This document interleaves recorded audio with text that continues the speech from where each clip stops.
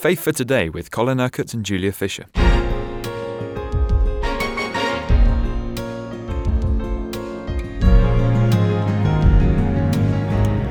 Yesterday you were talking about wives and husbands and how they should live together, as we read in Ephesians chapter 5.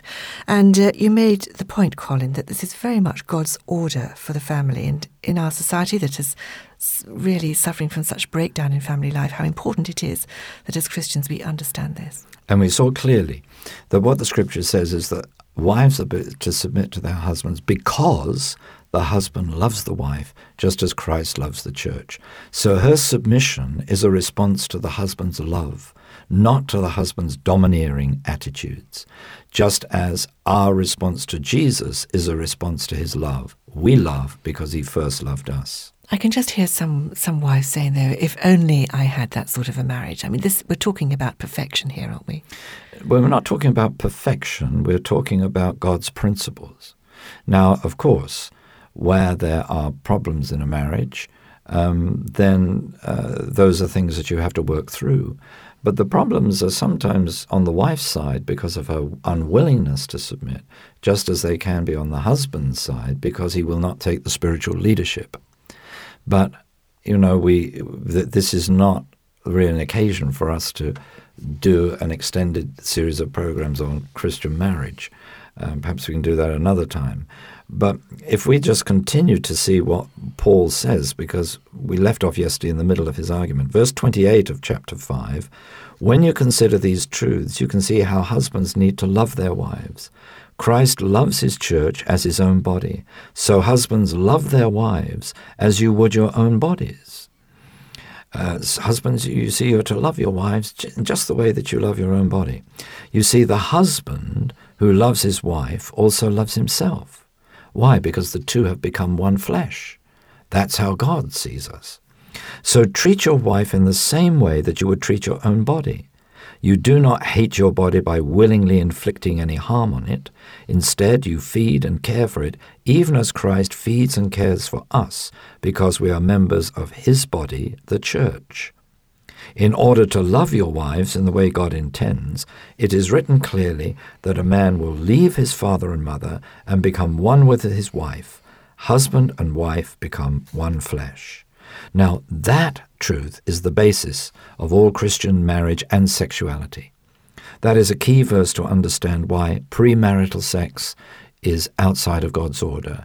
Any sexual activity outside the marriage between a husband and a wife is outside of God's order. It is, in God's eyes, sin.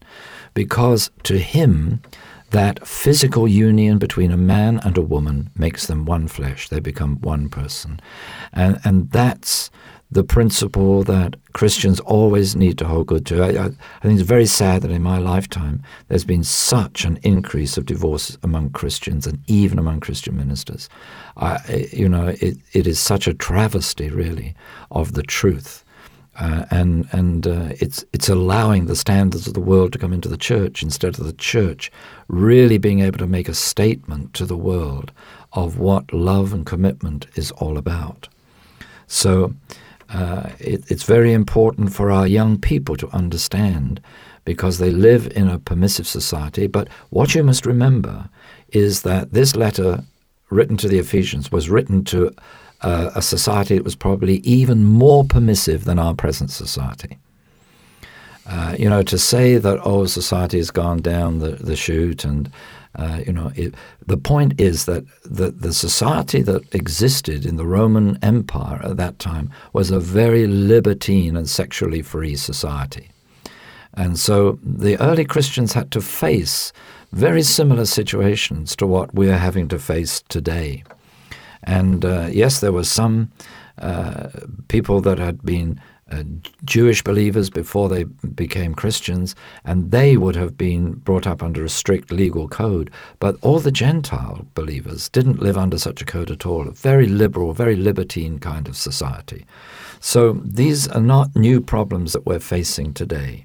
But what we must hold to is this principle that, the man leaves his father and mother, becomes one with his wife, the two become one flesh. And Paul says this is a profound truth about Christ and his church that not everybody understands. We have been united with Christ as believers. We live in him and he lives in us. So we don't want to prostitute our relationship with Christ, just as husbands and wives are not to prostitute their relationship with one another by indulging in any sexual activity outside that marriage. Yet in the same way, Paul says, every one of you must love his wife as he loves himself, and a wife should always show respect for her husband because he cares for her. So this is the, if you like, the Christian ideal. And yes, there are situations pastorally which we'll come up against where that ideal is not always being exercised. But what you're attempting to do is always to bring people back to the Word of God, back to the Scripture, back to seeing that the Holy Spirit lives within every believer to enable the Word of God to be outworked in their lives. And if husbands and wives who are going through a difficult patch in their marriage, if they were prepared to both depend upon the Holy Spirit, he would bring them into a unity of love that they need. God is able to do that. I've seen it happen many, many times in marriages, almost miraculously sometimes, when people's attitudes towards one another change almost overnight. So, no Christian marriage is beyond redemption if both the husband and the wife want reconciliation and are prepared to trust God to bring it about in their lives. And that's certainly God's best purpose, because we know he hates divorce. But we've got to move on. So, we begin chapter 6 with the question, what about children? They are to obey their parents in the same way that they would obey the Lord, for this is right in his eyes. Now, you notice that what Paul is saying about wives, about husbands, and now about children is all a reflection of our right attitude towards the Lord. You get your spiritual relationship with God right, and then your relationship with one another can be right. So it isn't just that children are to submit to their parents, but you bring up your children to know the Lord, to understand who the Lord is and why it's so important to be submissive and obedient to him, and then they will be obedient to their parents. And, we brought up our children that way, and I praise God that they never went through any teenage rebellion or anything like that.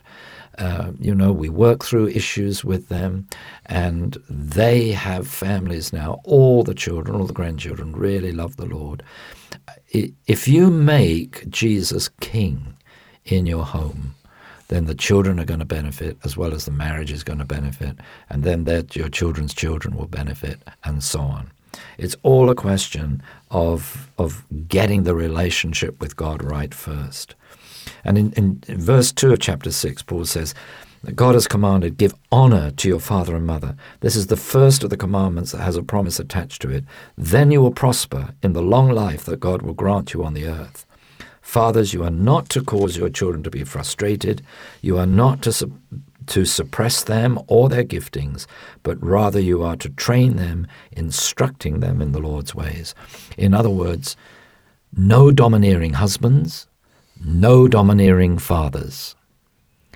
We have people come through our Bible school, and of course young people in the church, and it's amazing how much have been damaged by domineering fathers, Christian fathers, who in their desire to see their children being righteous have gone about it in completely the wrong way and have brought their children up in a very legalistic way, whereas they themselves were never brought up like that. And they might say, well, I wasn't a Christian when I was brought up, but that's no way to bring a Christian child up. You've got to help your children to come to their own personal faith, their own personal walk in the Lord, their personal relationship with him, so that the Holy Spirit can work in their lives and enable them to relate to their parents in the right way, to relate to one another, and to be the witnesses in their schools and colleges that they need to be. It just shows how powerful demonstrating these things is, isn't it? Living them out. Absolutely. And, we are all witnesses. You see, our family life should be a witness. And then Paul goes on to talk about, well, in the original, it talks about slaves and masters. In the Truth, I've sort of updated the context and talk about attitudes in the workplace. And what should your attitude be in the workplace? Show a good, obedient attitude towards those in authority over you. Respect them and the position they hold, and do this sincerely from your heart, even in the way that you would obey Christ, your heavenly master. See, there again, your relationship to others in the workplace is a reflection of your relationship to God. It is not a matter of simply wanting to find favor with your bosses, Paul continues, especially when they are watching what you are doing. No, you need to have a submissive heart and attitude, doing what is right because you want to please Christ, who also sees what you are doing. If you regard what you do at work as serving the Lord rather than men, then you will do it wholeheartedly with a good heart attitude. What is more, the Lord is the one who will reward us for the way we have worked, whether we are bosses or workers. So a word for those of you who have responsibility over others at work: treat them as Christ treats you. Do not threaten them, because your Lord does not threaten you. And he is master over everyone, reigning as he does in heaven. He does not show favoritism to anyone, but deals fairly and justly with all. So that is what you are to do. So, you bosses, you are to create kingdom culture in the workplace. And those of you who work for bosses, you too are to encourage that kingdom culture as far as you're able. You've been listening to Faith for Today, presented by Julia Fisher. This program is sponsored by Kingdom Faith. For further information, visit our website, kingdomfaith.com.